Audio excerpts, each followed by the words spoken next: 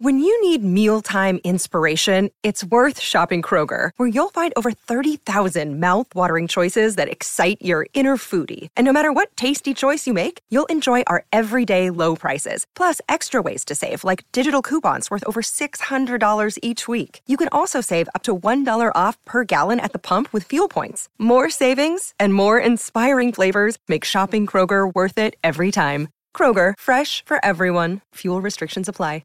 Another day is here, and you're ready for it. What to wear? Check. Breakfast, lunch, and dinner? Check. Planning for what's next and how to save for it? That's where Bank of America can help. For your financial to-dos, Bank of America has experts ready to help get you closer to your goals. Get started at one of our local financial centers or 24/7 in our mobile banking app. Find a location near you at bankofamerica.com/talktous. What would you like the power to do? Mobile banking requires downloading the app and is only available for select devices. Message and data rates may apply. Bank of America N.A., member FDIC.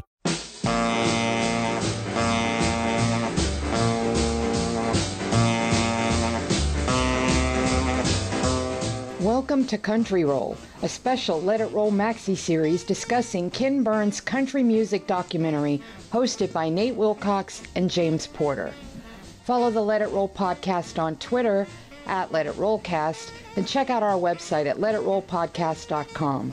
Let It Roll is a Pantheon podcast, and you can listen to more great podcasts at www.pantheonpodcasts.com. Nate uses AKG microphones and headphones. Today, Nate and James kick off the series with a discussion of The Rub, the first episode of the series discussing the musical sources of country music, as well as featuring Jimmie Rodgers and the Carter family. There's also a little meta discussion about the series, our thoughts on Ken Burns, and more. Email us at letitrollpodcast@gmail.com. Pop in those earbuds and enjoy.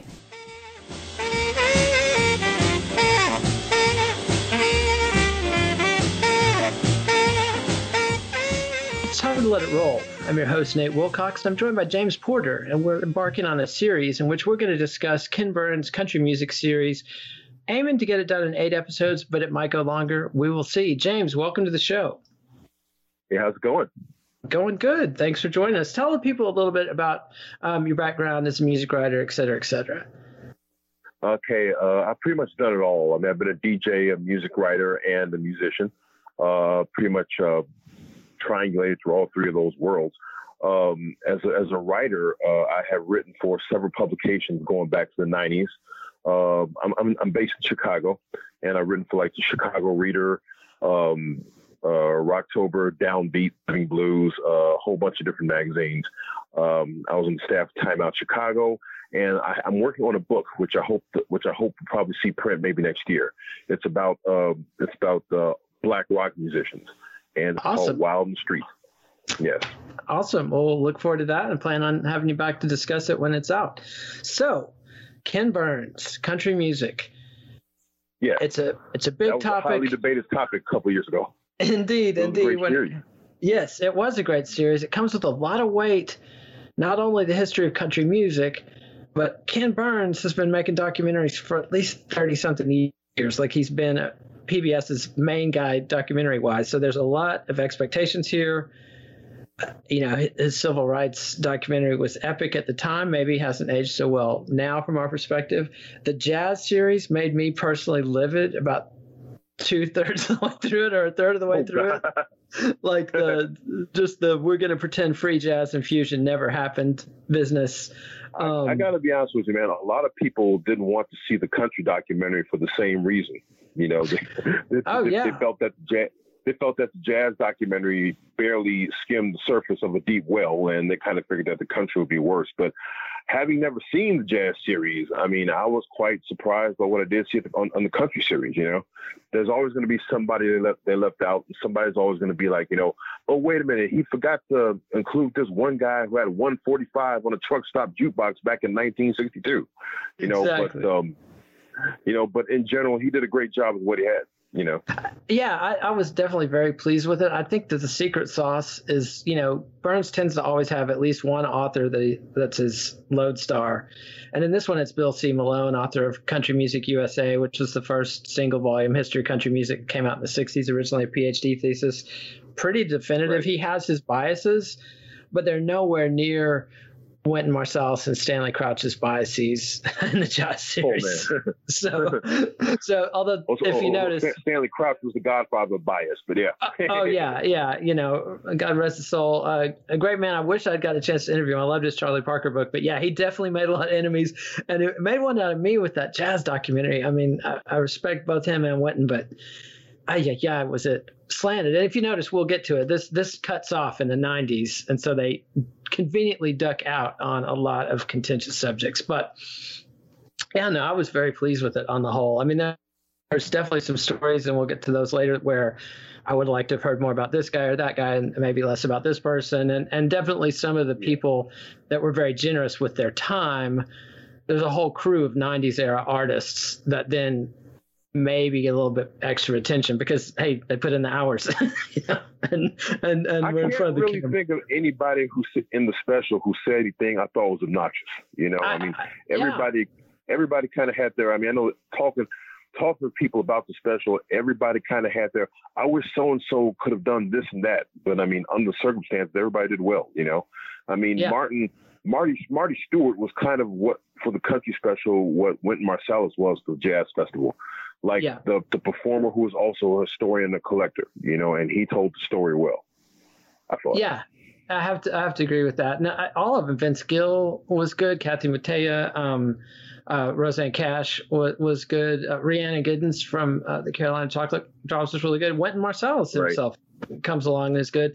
You know, you get some of the big names, Dolly, Merle, Garth pops in there, and Charlie Pride is a very welcome presence on this, the late Charlie Pride. So overall, and of course he wasn't averse to like reusing clips from other specials too, because there was like a really, maybe I'm jumping the gun and mentioned this too early, but there was like a really revealing quote about the Vietnam War from Jan Howard, you know, that kind of like shocked me out of my seat. I mean, you probably know what I'm talking about, but Yeah, I do remember that, and we'll definitely get that when the episode comes. Yeah, and that's the virtue of having done these documentaries and interviewed so many people, because a lot of the people interviewed for this one have passed away, you know, some of them quite a few years ago. So, you know, glad they caught those sources while they could. And let's just jump right into it. They start out with I think a pretty good starting point. There's a painting by Thomas Hart Benton, The Sources of Country Music, that I think she said, Kathy Mattea said it was his last painting. And it's there at the Country Music Hall of Fame, where Kathy Mattea was a docent and gave tours and stuff. So she's got some perspective. And I was kind of fond of this because Thomas Hart Benton painted a painting about my hometown, an oil boom town. So I feel kind of close to Thomas Hart Benton. But, you know, it's a painting that shows barn dances, railroads, riverboats, gospel choirs, fiddles, cowboys with guitars, African-American playing a banjo, and the slaves, and how this all came together, plus a lap dulcimer. So, you know, right from the get-go, it's given I think that's a pretty good iconic image to start with to explain country music. I like the fact that he kept everything in context. He didn't just think that everybody happened in a vacuum, you know. There's a lot of outside influences that made, like, you know, country the way it was. You know, I mean, if something's happening in the larger pop field, you know, he would have had that reflect back the country and how it affected the country, you know? Yeah, absolutely. And that's why it's a perfect source for Let It Roll, because that's kind of where we're at with, we always talk about the technology, the cultural stuff. And this episode is called The Rub. And it reminds me, I was talking with Robert Gordon about one of his books on Memphis recently, and he was talking about that creative friction that happens when you have cultures collide and start creating culture together. And that rub, that friction and that tension and that intrigue of different people who don't know each other's music, learning each other's music, and, you know, frequently making fools of themselves to the other side, you know, like to these other groups that they don't know anything about or whatever. So, you know, and that's definitely, they bring that whole context in. And, you know, with Ken Burns, all of his major series are fundamentally, and it's just fundamentally because he's telling the story of American history, are fundamentally about race, whether it's Civil War, jazz, baseball, you know, so country is definitely not going to be an exception. And they hit it, you know, head on. And I thought it had pretty good Yeah, it's you've got to do it. And what I thought was interesting was I knew quite a few African American friends of mine who watched the special from the get-go, and they were expecting it to be nothing but white Appalachians from one end of the program to another, and they're like genuinely shocked how much airtime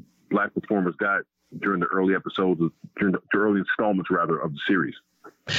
That's cool. I like that. What was their reaction? I mean, were many of them country fans going in, or were there a lot of people that were just watching it because it was a Ken Burns special and it was on PBS? I think a lot of them were watching it because it was on, or they were watching because they were because people were talking about it, or just because they were just curious. They might have liked country here and there, but they weren't like out and out fans.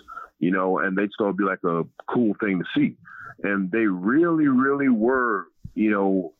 Amazed at how much airtime, the Black performers like DeFord Bailey and whatnot received.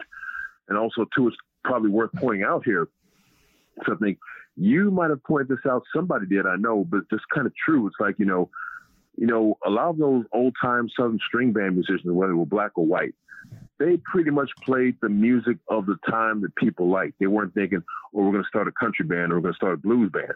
Because you had people like Mississippi John Hurt, who played a lot of like country type stuff, and you had a lot of like, people like, a lot of those old white mountain musicians, they were really blues influenced, but when it came time to make records, that's when they were like, I mean, these labels had their race series and their hillbilly series, as it was called back then, and they weren't about to put Mississippi John Hurt in the hillbilly series, So they kind of had to tell them, like, well, not tell them, but rather like, force them into a category that they hadn't really considered. Yes, absolutely. Because most musicians back then were human jukeboxes. If you could play and sing, people are going to ask you to play and sing what they want to hear. And right. People are also going to play what they like. I mean, when Lomax and the other documenters got to Muddy Waters, he's doing Gene Autry songs and stuff. And they're like, well, that's great, Muddy, but let's steer you over here and sing some blues. Well, let's hear our first song. This is Fiddlin' John Carson and That Little Old Log Cabin Down the Lane.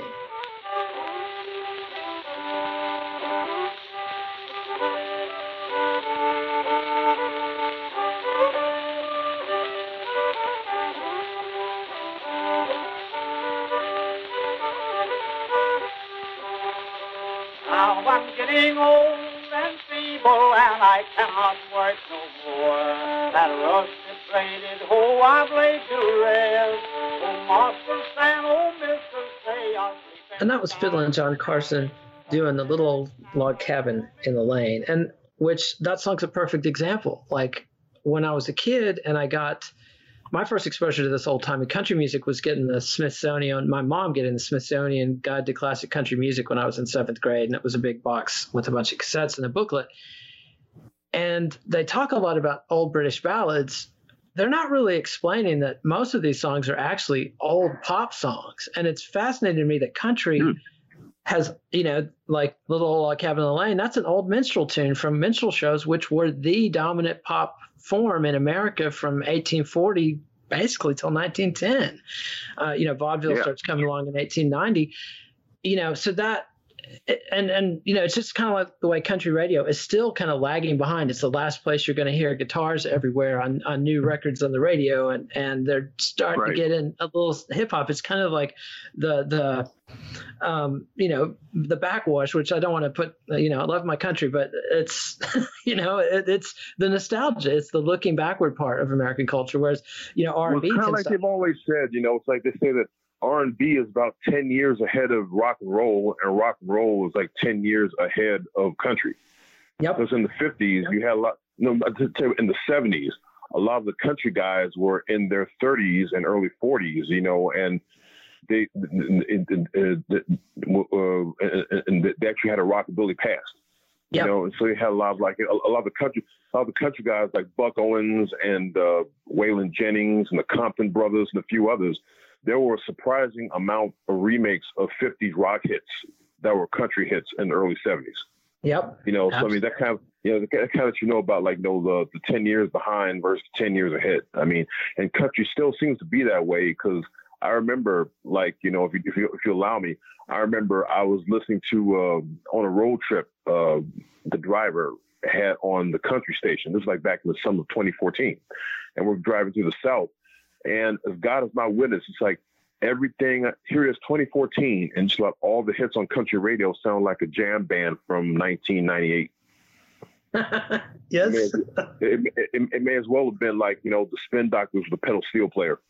Yep, pretty much. I don't even mean that as a joke. I mean, it really does sound like, you know, I guess all the jam band fans of 1990 are the country fans of today.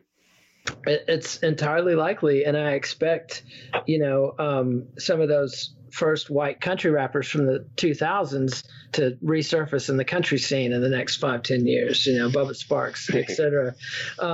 You know, it's just a fascinating dynamic, the way American music has worked. And like you said, the musicians were very open. I mean, and you go further back, and, you know, Little Old Log Cabin in the Lane was written to emulate the perception of African American musical styles. And like, you know, they get into the circular thing of black people imitating white people, imitating black people, imitating white people in this sort of circular loop. And if you go back into the history of the cakewalk, you know, it's the black slaves who've been watching the dances in the plantation house mocking it, and then the white people inside the house watching the black people mocking them and not knowing they're being mocked, and then mocking the black people. You know, it's this Ouroboros, you know, snake eating its tail kind of dynamic. I think with these guys doing the imitations, they accidentally created a category of their own.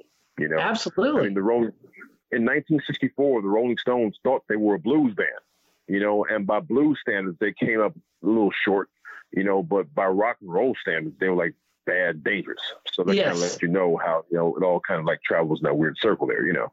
Yeah, absolutely. And you know, with minstrelsy, you get a whole era once the slaves are freed. That's one of the first showbiz opportunities African Americans get. So you get this whole, you know, Pigmeat Markham, Burt Williams, right. Black people in blackface, which, you know, seems totally crazy. I mean, the whole blackface thing seems totally crazy now, and is very politically charged. So, you know, and I think that country comes in having been the most retrograde genre just because it's the most nostalgic and backward looking. It's also been in the Deep South. And like one of the younger guys that they have on the show says, you know, country music happened in the South because that's where slavery happened. You know, I mean, slavery was being profited from at Brown and, you know, Rhode Island and New York and all these other places, but the slaves were living in the South, and that rub, that dynamic happens, you know, and you get the Scots-Irish coming down the mountainsides who aren't slavers, but live cheek by jowl with slaves and ex-slaves. And,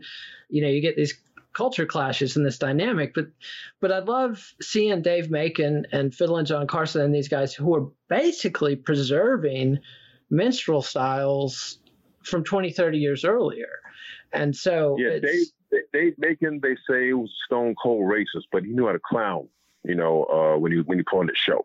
You know, it's like, I mean, I know I've seen, I mean, you probably remember from those clips they showed, like the first couple of episodes of the Ken Burns documentary. It's like the man was like, I mean, let me put it this way.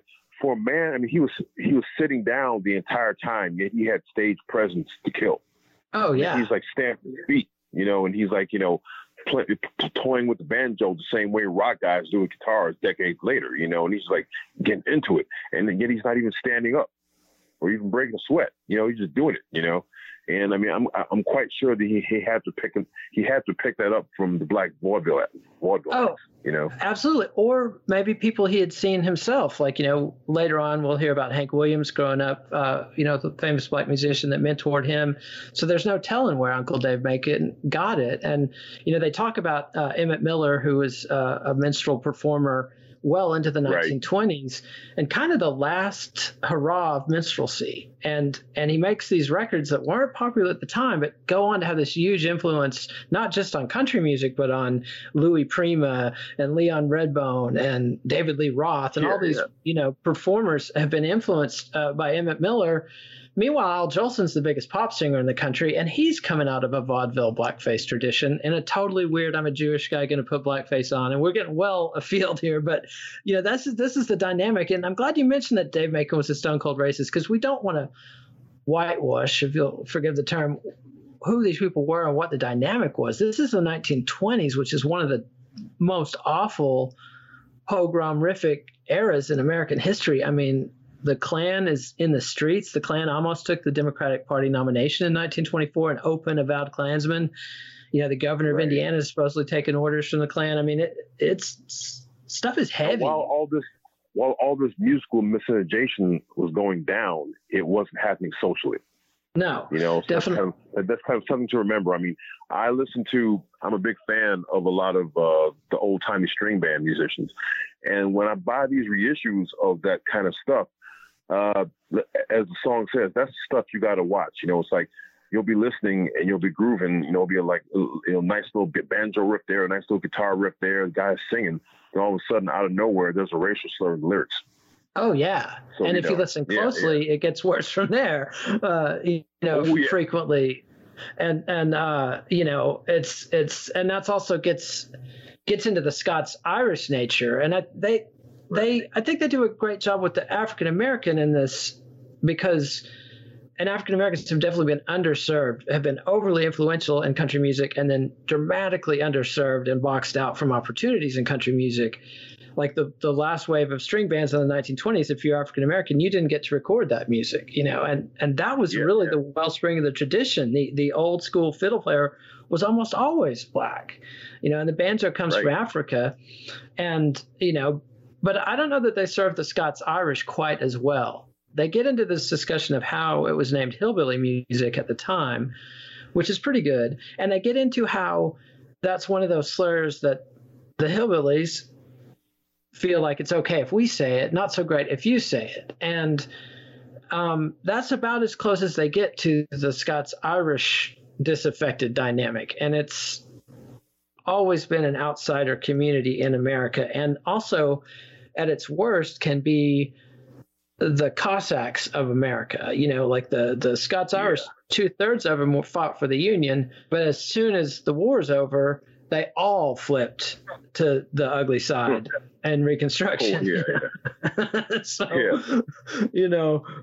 that's my people, so I can talk. But let's hear a song. We've been talking about DeFord Bailey. This is African American harmonica player who was the most featured artist in the history of the Grand Ole Opry, and here he's doing his famous Fox Chase. Sing it. Yeah. Hey, sing it. Get it.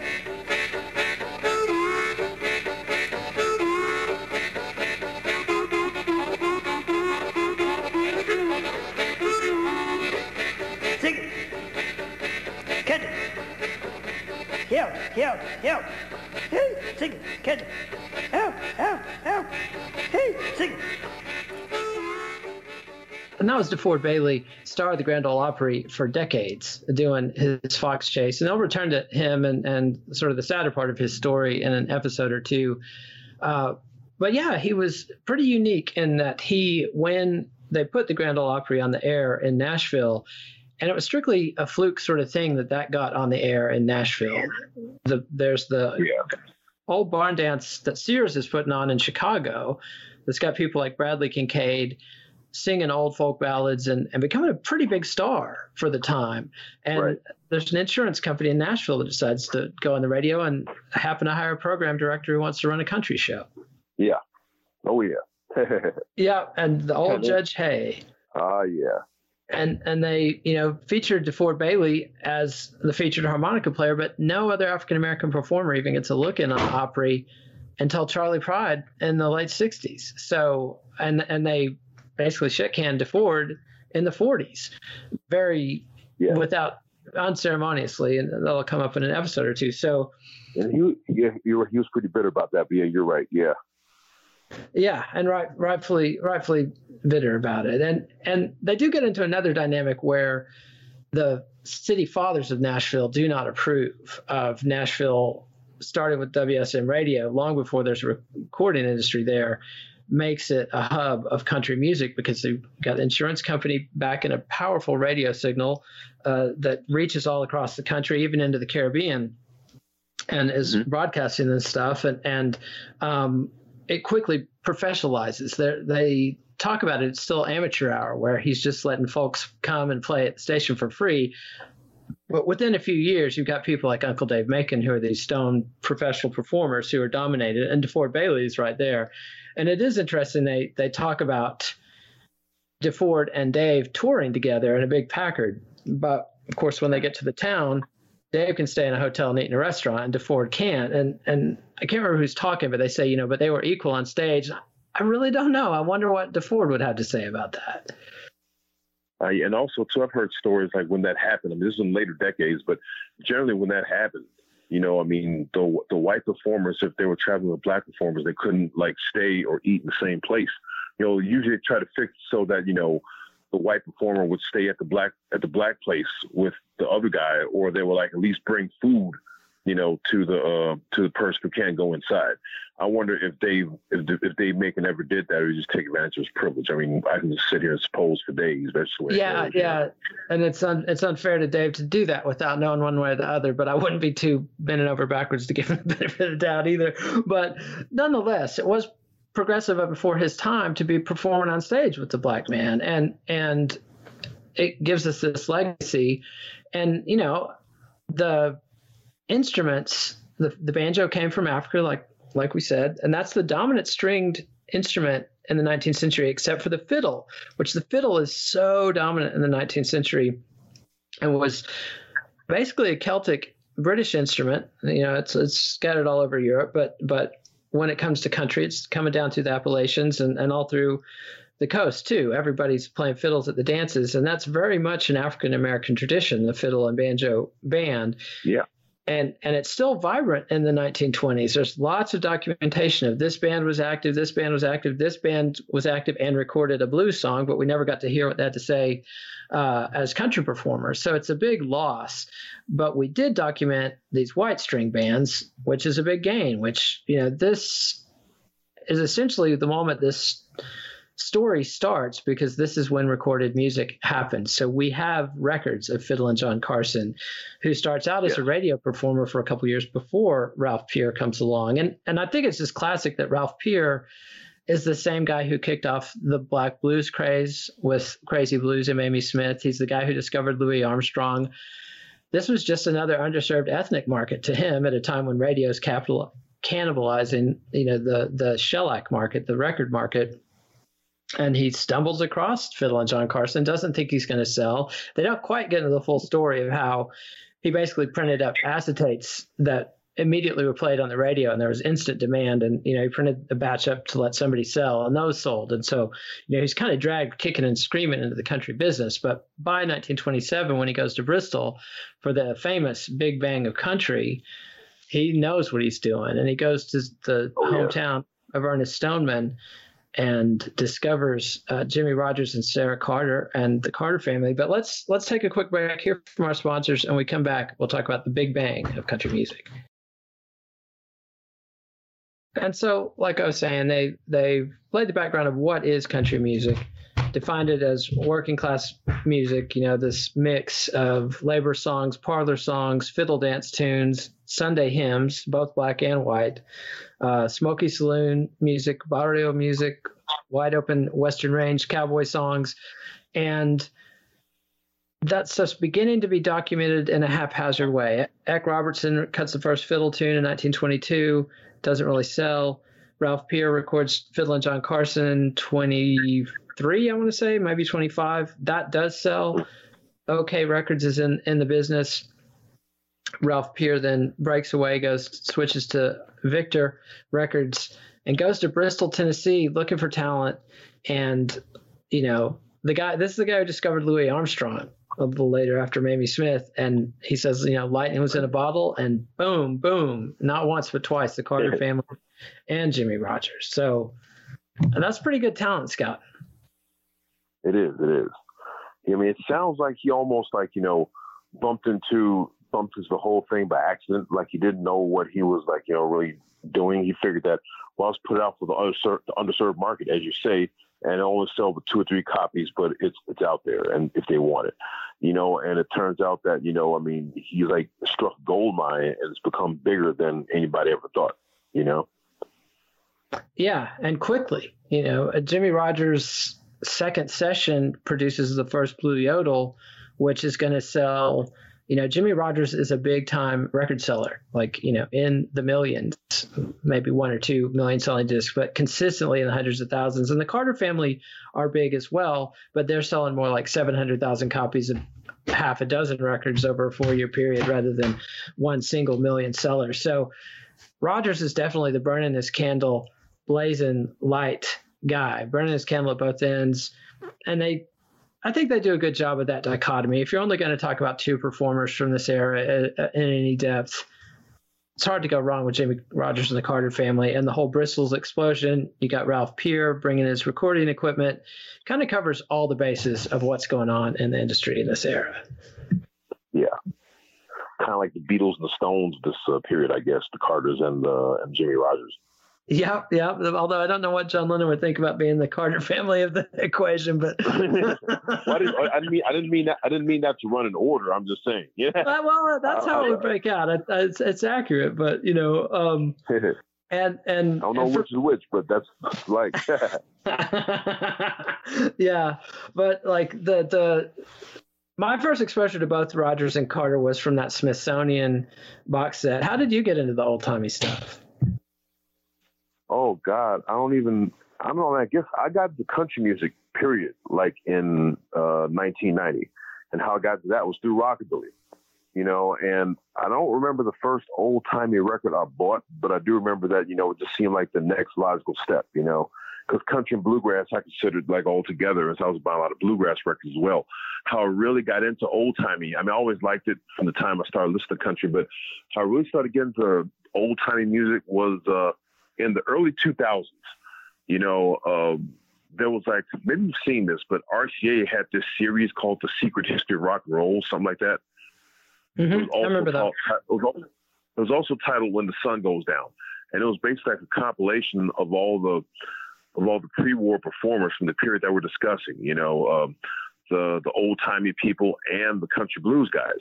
And quite a few of those volumes had the old timey folks and the blues folks, plus the barrio folks, as you mentioned, on the same volume.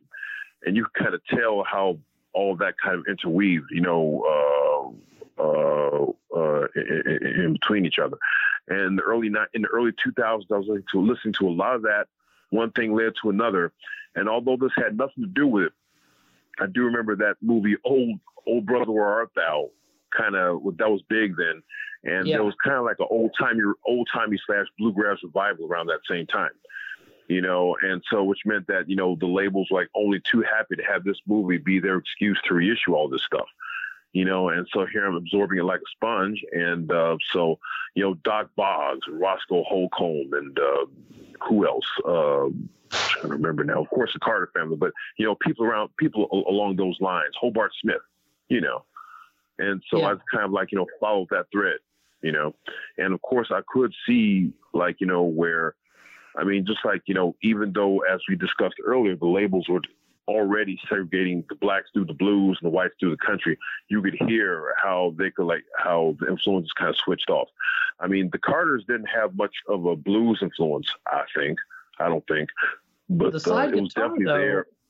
Is there's a lot of Maybelle playing slide guitar, and I'm pretty sure, she was learning that from a blues man. I want to say Leslie Riddle. Yeah, Leslie Riddle is the guy that traveled with AP. Thank you for my brain fart on his name. But he would travel with AP Carter, and they would go song collecting, and he could remember the melodies, and AP would write down the lyrics, and supposedly Leslie taught Maybelle some slide, and you can hear her playing slide on quite a few tracks. So that's the first time I'd noticed that. But going back and listening this week to prep, there's a good half dozen slide songs on the first 20 Carter family tracks. So even the Carters are quite bluesy. And one of the things I love about the Carters is the first thing you learn is, written by A.P. Carter, song after song after song. Then it turns out, he's going around the neighborhood and getting these old songs. And you think he's getting Barbara Allen type Irish ballads that are 100 years old. But, when the Rounder CD reissues came out in the 90s and they tracked down every song, they're almost all show tune songs from the 1880s, 1890s. It's once again country being this, and backwaters is a cruel term. It's more like the sieve, catching the good stuff at the end. Last chance, here's your last chance to hear these tunes, and kind of preserving things. And AP Carter, they're the ones with the recording contract, and the others weren't. Yeah. So no wonder it was their last chance. Yeah. For sure. I mean, that's kind of a crude way to put it, but I mean, that's kind of the way it looks if you think about it. Yeah. Yeah, no doubt about that. And they talk about Ralph Peer's business deal with Victor Records. When he left OK, he made Victor this offer where I'll work for $1 a year and I'm going to gobble up all the publishing, which is the most lucrative thing. And when they talk about the minstrel influence on country, they talk about Stephen Foster, and his death as a pauper at age 38 is kind of the foundational trauma of the American music business. And we have bent over backwards and written every law to protect the songwriter. So publishing is where the money is. And basically, as soon as they had publishing companies set up, people had figured out how to get between the songwriter and his publishing money. So Ralph Peer's in distinguished company pulling that stuff, but was relatively generous for his time. He did pay Jimmie Rodgers and the Carter family royalties, which is more than, Charlie Patton could say about his record company, Yes. So, so it's all relative in the music business. But yeah, that Smithsonian set was where I got into the Carters and Jimmie Rodgers. And I've always been more of a Carter family guy than Jimmie Rodgers, but I definitely acknowledge and recognize. And also, when you hear Jimmie Rodgers and you hear him with Louis Armstrong just hanging, I mean, they talk about Ralph Peer respected both of these guys as personalities and as talents, and just wanted to put them together and see what would happen. But he also booked him with Hawaiian bands, which is where the steel guitar comes into country. And Jimmie, they explain that he probably learned blues music at the railroad yards, but he was also somebody who had done minstrelsy and done blackface performing, so he was familiar with that tradition. And also he hoboed with some of those guys too. I mean, I once read an interview with Sleepy John Estes and what was his partner named Hammy Nixon. I think they bumped into Jimmie Rodgers while they were hoboing, and they was like, hanging around on the freight trains, splitting a can of beans like they, like they were like long lost buddies, Yeah. And also, as far as Jimmie Rodgers go, if I may, I mean, there's something I forgot to tell you about him. My father was a country fan, and that would have been where I first heard Jimmie Rodgers. And I got to be honest with you, when I finally acquired the taste for country, it was a while before I could acquire a taste for Jimmie Rodgers, because like I liked him when he was doing the bluesier stuff like Teeth of Texas, but if you notice, like 50% of his repertoire is like really sentimental ballads. And that's Daddy stuff I kind of Home. had a hard time hanging with. Yeah, right. Yeah, I mean, it kind of grew on me over time, but like I said, it's like, I mean, if there were compilations focused, solely on his bluesy recordings, I would have been all over that bad boy, But as it was, I mean, it's like, even though I was a confirmed country fan, in the 90s, it's like Jimmie Rodgers and Bob Wills, those are two that I kind of had to, like, I don't know, I had to work my way up to those guys. I didn't get it right away, but when I did, I loved it. Yeah. That's one of my favorite musical experiences. I had that experience with Rod Stewart. And with the Mother from Oklahoma, Bob Wills was very much native waters for me, but Jimmie was another one. Yeah, I did have to work at Jimmie. And let's hear a little bit of Jimmie Rodgers. This is Jimmie Rodgers backed up by Louis Armstrong and Louis's wife on piano. And this is a Blue Yodel, number 9.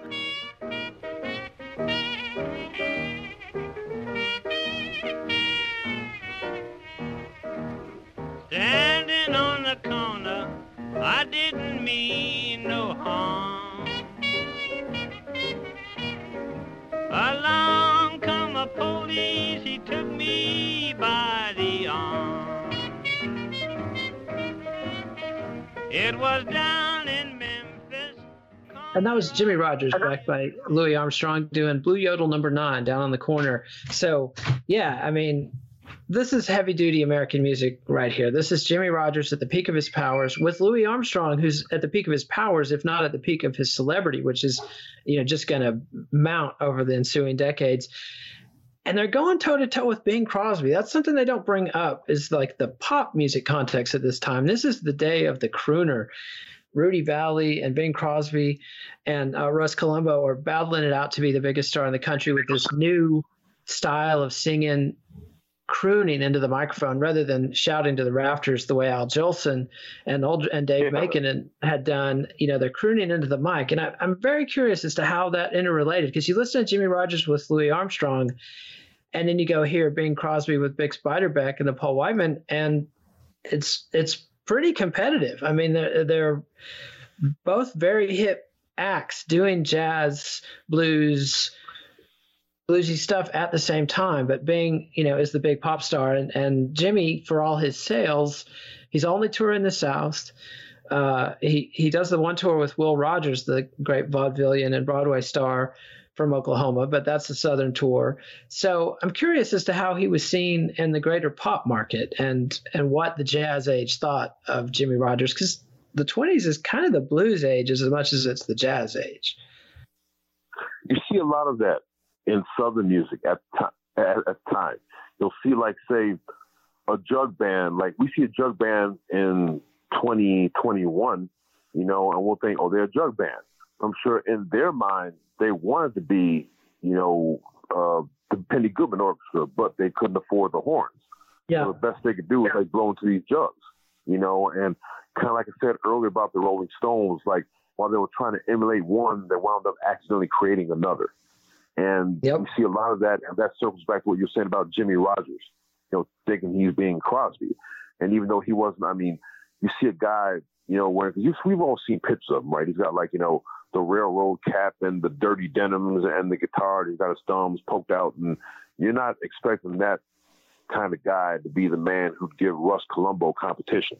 He was aiming for it. Yep, that he was. The back was mine, Yeah, people didn't live in a vacuum, And you look at him, there's the Carter family did a session with him, and there's those famous pictures of Jimmie Rodgers, and they show him in the documentary with his straw boater, looking just sharp as a tack next to the very dour, countrified Carter family. Although they're wearing expensive clothes, they've come into their record prosperity, and they don't look foolish or like yokels. They're not playing it up, but he looks like the Carter family always look like they were in mourning. Yes. I don't know if that was intentional or not, but it's like I've never seen a photo of them where they look like they were having a ball. I mean, they really, and they sounded that way too, and it worked, image-wise, Yeah, it absolutely did, and as they lay some foreshadowing in this one with the song selections, and they're going to tell more of the Carter family story next time, but there's definitely a sadness at the heart of the Carter family. That's that marriage between A.P. Carter and his wife, Sarah. And, A.P. Carter is one of these weird figures in musical history. He wasn't an exceptional singer. He did sing some leads, and he sang some really cool harmony parts here and there. But frequently there's Carter family records with no A.P., and he's not missed because Sarah and Maybelle are so powerful. I don't mean this in a mean kind of way, but it's easy to forget that he was a member of the band. Absolutely. Group, rather, because the two female members so dominant. That if he weren't in the picture, you would not figure that he was involved at all. Yeah. I mean, he was good. Yeah. I mean, he's the motivating force. He's the catalyst. He's the one who put them together. He's the one who married Sarah because of her singing voice. He came over the hillside and one thing I do love about this series, and for whatever reason, I have this familial feeling about the Carter family. I'm proud when I hear about them being famous and people talking about him in the 21st century. Although, even though my family was, dirt farmers in Oklahoma, they were the kind of people who were too good for country music. My mom was always listening to Benny Goodman and the swing, and they felt it was low class to listen to country. But my older brothers were into the whole 70s Waylon and Willie stuff, and it was my older brother that got us that set. And my mom had softened on country when she got older, and we drive in her car and listen to Hank and Johnny Cash and the Carter family songs. And I don't know why, but I do take immense pride in the Carter family. They're like American royalty, and with the whole Johnny Cash connection. And I thought the series did a really good job of getting the grandeur of Sarah Carter across. It's almost like, it's almost like a thread woven through the whole series. It's like, No matter how things change through the decades, it always circles back to, so what are the Carters doing? And now the Cash in the family, what's he doing? It's like everything's kind of like, while they're telling the story, they always double back to what some members of the Carter/Cash clan are doing. Yep. So in a weird kind of way, it's almost like they're sort of, I don't know what the big word is I'm trying to shoot for right now, but it's kind of like they're like a, thread, I think, is a good one. That they're the central narrative thread that connects all this stuff. Yeah. There are other threads in the loom or the weave or whatever. And the way they get Merle Haggard to talk about Jimmie Rodgers, and the way Merle Haggard then references Bob Wills and Red Foley and Hank Williams as Jimmie Rodgers fans. And so they capitalize on the opportunity with these country musicians as sources to do that, to build these connections with the Carter family and the Cash dynasty. And there's 3 generations of Carter family performers through this, and Rosanne Cash is having important hits in the 80s, which I had forgotten about until this series started. But we'll talk about that when we get to that episode. But yeah, so anyway, I'm pretty happy with this one.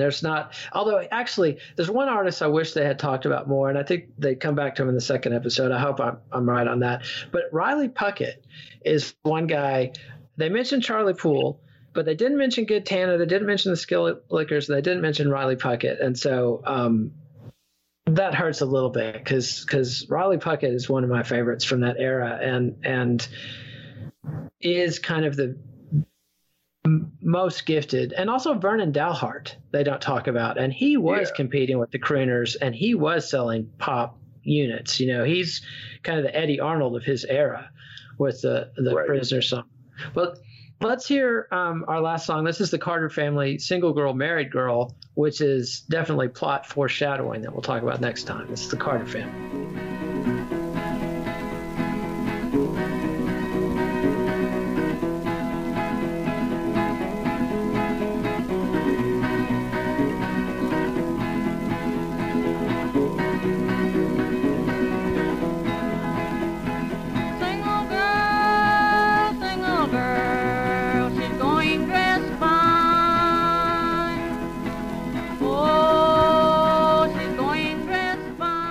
And that's Sarah Carter, the Carter family, doing Single Girl, Married Girl. And yeah, so what were your missed opportunities in this episode, or was there any artists you would like to have seen him talk about a little bit more from the 20s? Honestly, they pretty much covered everybody who I wanted to see. It's like some got covered less than others, and it's pretty much the same thing all the way throughout the whole run of the series. There might have been 1 or 2 who got covered less than I would have wanted to see them, but they were there. Because Ken Burns did manage to, even if these people didn't take up as much space as they should have. You can't really say that Charlie Poole was out of the cold altogether.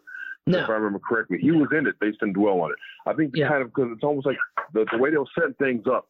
I try not to compare things, to the rock and roll world, but you can probably relate this.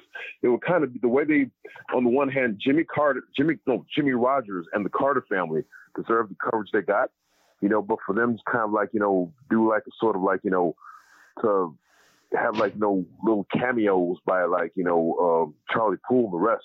That would be like if you're doing a documentary on the British invasion and you just focus on the Beatles and the Rolling Stones, you can't just pass over the Yardbirds. And yeah. Because in rock and roll terms, those artists would get as much exposure as the Beatles and the Stones. But that's kind of what Jimmy and the Carters, they cast such a large shadow that everybody else was kind of the guys came behind. Yeah. Absolutely. And the British invasion is kind of my home base musically, the area I have obsessed about the most and nerded out to the most. And one realization I had, because when you get into the music, and you're hearing the records, the Kinks can go toe-to-toe with the Beatles sometimes. Riley Puckett can hang with Jimmie Rodgers record for quite a ways. And when you get that deep into the music, you can kind of lose your perspective on the cultural impact and be like, why isn't this artist whose body of work maybe is just as accomplished or close to as accomplished as the Carter family?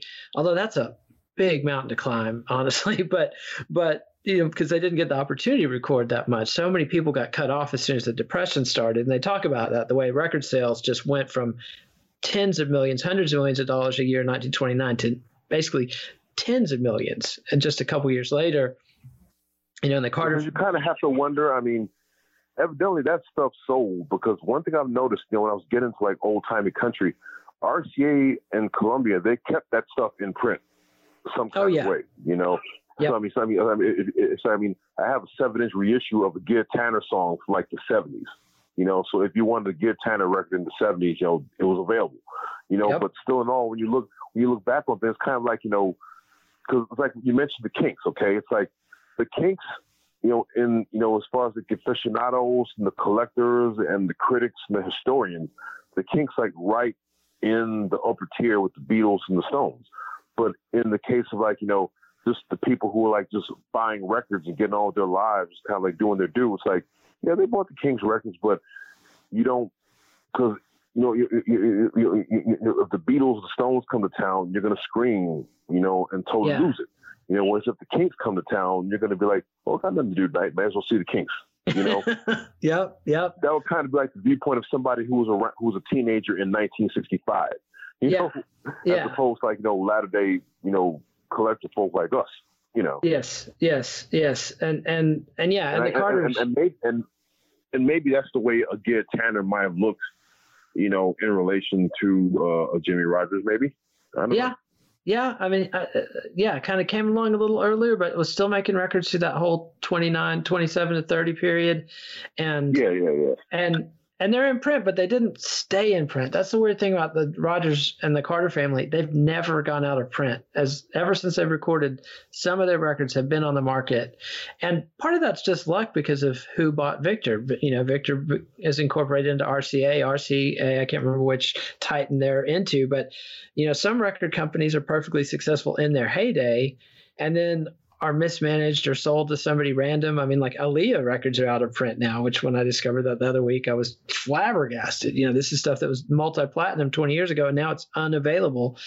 So part of it is the luck of the businesses they were in. They didn't know Victor was going to be a mainstream record company all the way through for the next century, but that's how it played out. And, they've always been available. And, Jimmie toured hard, but the Carter family just played a few little churchy gigs, and it's one of my favorite things about the Carter family is talk about unspoiled by celebrity. They were they were sort of the first superstars. Like when they were on the Board of Radio a few years later, and they'll talk about that in the next episode. They're reaching millions of people every week, and yet it doesn't seem to have really impacted them. They never became showbiz people, whereas Jimmie Rodgers was showbiz people even before he was famous. The funny part is the second generation of Carters with June and them, they were more showbiz than the actual family themselves. Oh yeah. Because June Carter was a clown, and you put her. It's like all you gotta do is put a spotlight on it, even if it's just a refrigerator door. She just like go off and just go off. I can't somehow or another. I can't see Mother Maybelle doing the same thing. No. And also too, it's funny how we listen to a lot of old timey string band stuff. I know there's a lot of people saying about, being the bully of the town and getting thrown out of bars, like in a really, really, rowdy, ratchet kind of stuff, Yep. There's none of that in the Carter's music.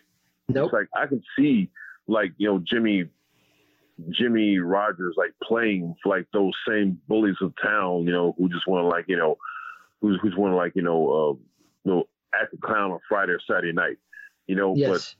But the Carters to me, they come off like the secular wing of the people who live for Sunday morning church.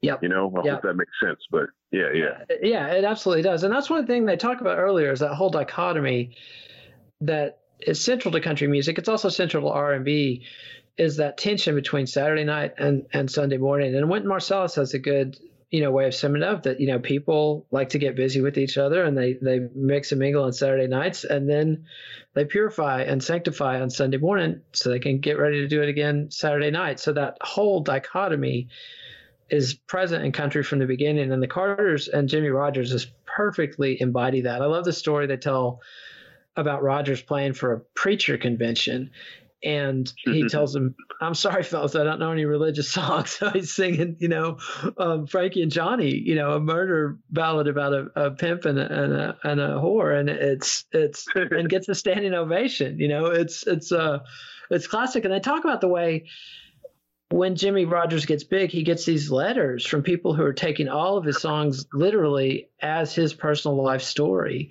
and a very different media environment. I mean, talk about getting people fresh off the cabbage truck. This is the first time people have been exposed to mass media ever.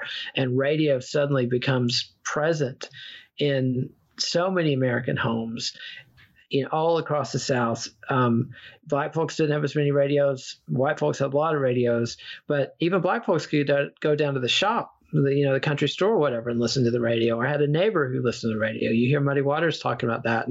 And people had records. And I mean, these people are fresh. They are falling for everything. And, they talk about the doctor who's selling goat gland surgery over the radio. And I mean, yeah. And in the meantime, here's Jimmie Rodgers, who was more or less the Elvis of RCA before Elvis. Yeah. Yep. I mean, even after he died, and long playing albums came in, it's like RCA marketed him heavily. I mean, they even, I forget which song it was, I forget which band it was, but at least once they overdubbed like a modern day band on one of the songs to make it sound more contemporaneous with the late 50s, early 60s. Yeah. I mean, the fact that they try that, I mean, as crass as that is, I mean, that kind of lets us know that, there was an audience. I mean, a lot of Jimmie Rodgers' audience was still alive by the late 50s to early 60s. And, why not, do some kind of put out some new product, even if it is a bastardization. Exactly. And I when you tell that story, I just envision somebody who's been at the company for a long time, and his go-to move is, let's sell some Jimmie Rodgers records. It's just trying it again, And we see how they pimp Jim Reeves. I mean, come on. Oh yeah. Yeah. Yes. Or, the way George Jones records his whole discography, pulled a whole Taylor Swift every time he changed record labels, It's funny, just the stories never change. It seems like there's like 6 stories in the record industry, and they just cycle in and out. And, the Carter family and Jimmie Rodgers are definitely 2 of them. And, and I saw the series get knocked a little bit for being more about people and less about music.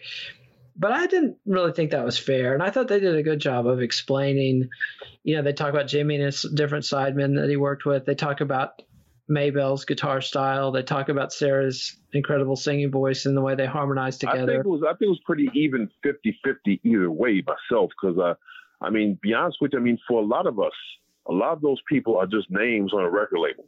Now, I'm not saying they should air their dirty laundry all the time, but at least let us know, fill in the gaps, fill in the stories about, how they came to do what they came to do, Yep. And also, you said this was like a time when the media was totally different. Mass media was totally different then than now. It's like, obviously, people are not going to be like, oh, I wonder if Jimmie Rodgers come to town. I think I'll go on my ye old computer and look up his website. It wasn't like that.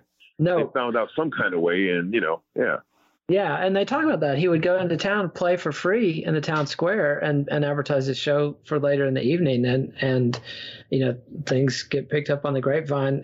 It's fascinating the way these people on major labels too. You see somebody doing that now? I mean, no. There were some bands in Austin that started out that way as sort of skiffling on the drag for change, and then got signed by major labels and chewed up by major labels. Never really made that much of an impact, but yeah, it would be a very unusual marketing tactic now. So, any final thoughts on the first episode of Ken Burns' Country Music? I thought it was pretty well done.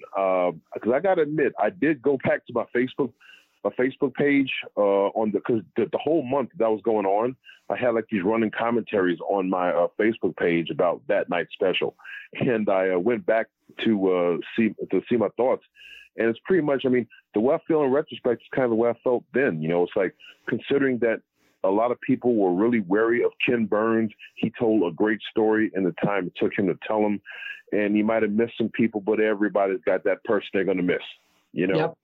Yep. Even you got, like, how many hours was it? 2 hours maybe, you know, and no commercials.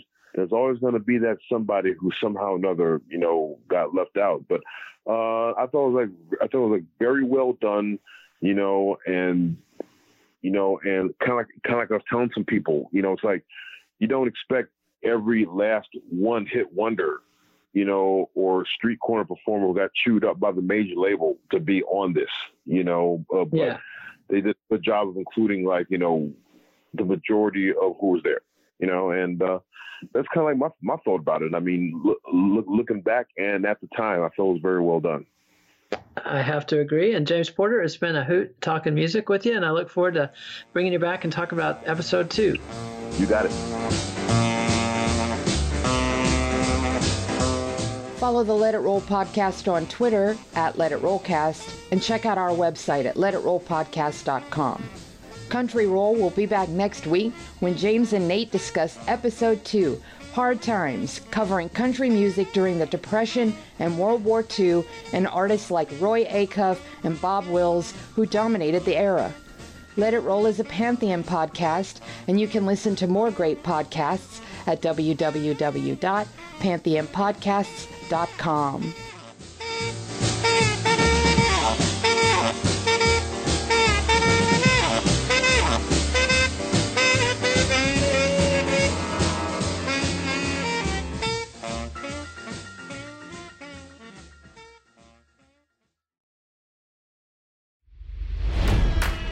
It's NFL draft season, and that means it's time to start thinking about fantasy football. FantasyPoints.com features industry-leading experts and prognosticators using proprietary hand-charted data to help you score more fantasy points. FantasyPoints.com is the place to go for whatever kind of fantasy football you play. Whether you play fantasy football, daily fantasy sports, or do a little bit of everything, Fantasy Points has the meticulously researched content to guide you to victory. And why wait for the fall? Fantasy Points also covers the new spring football league, the UFL. Join the guru, John Hansen, Scott Barrett, Joe Dolan, and other massive names in the fantasy football universe with an exclusive offer. Use code Pantheon for 15% off any Fantasy Points package, including the all-in package, with access to every article, tool, and data nugget that Fantasy Points has to offer. That's FantasyPoints.com and code Pantheon for 15% off at Fantasy Points. FantasyPoints.com, code Pantheon. Score more fantasy points.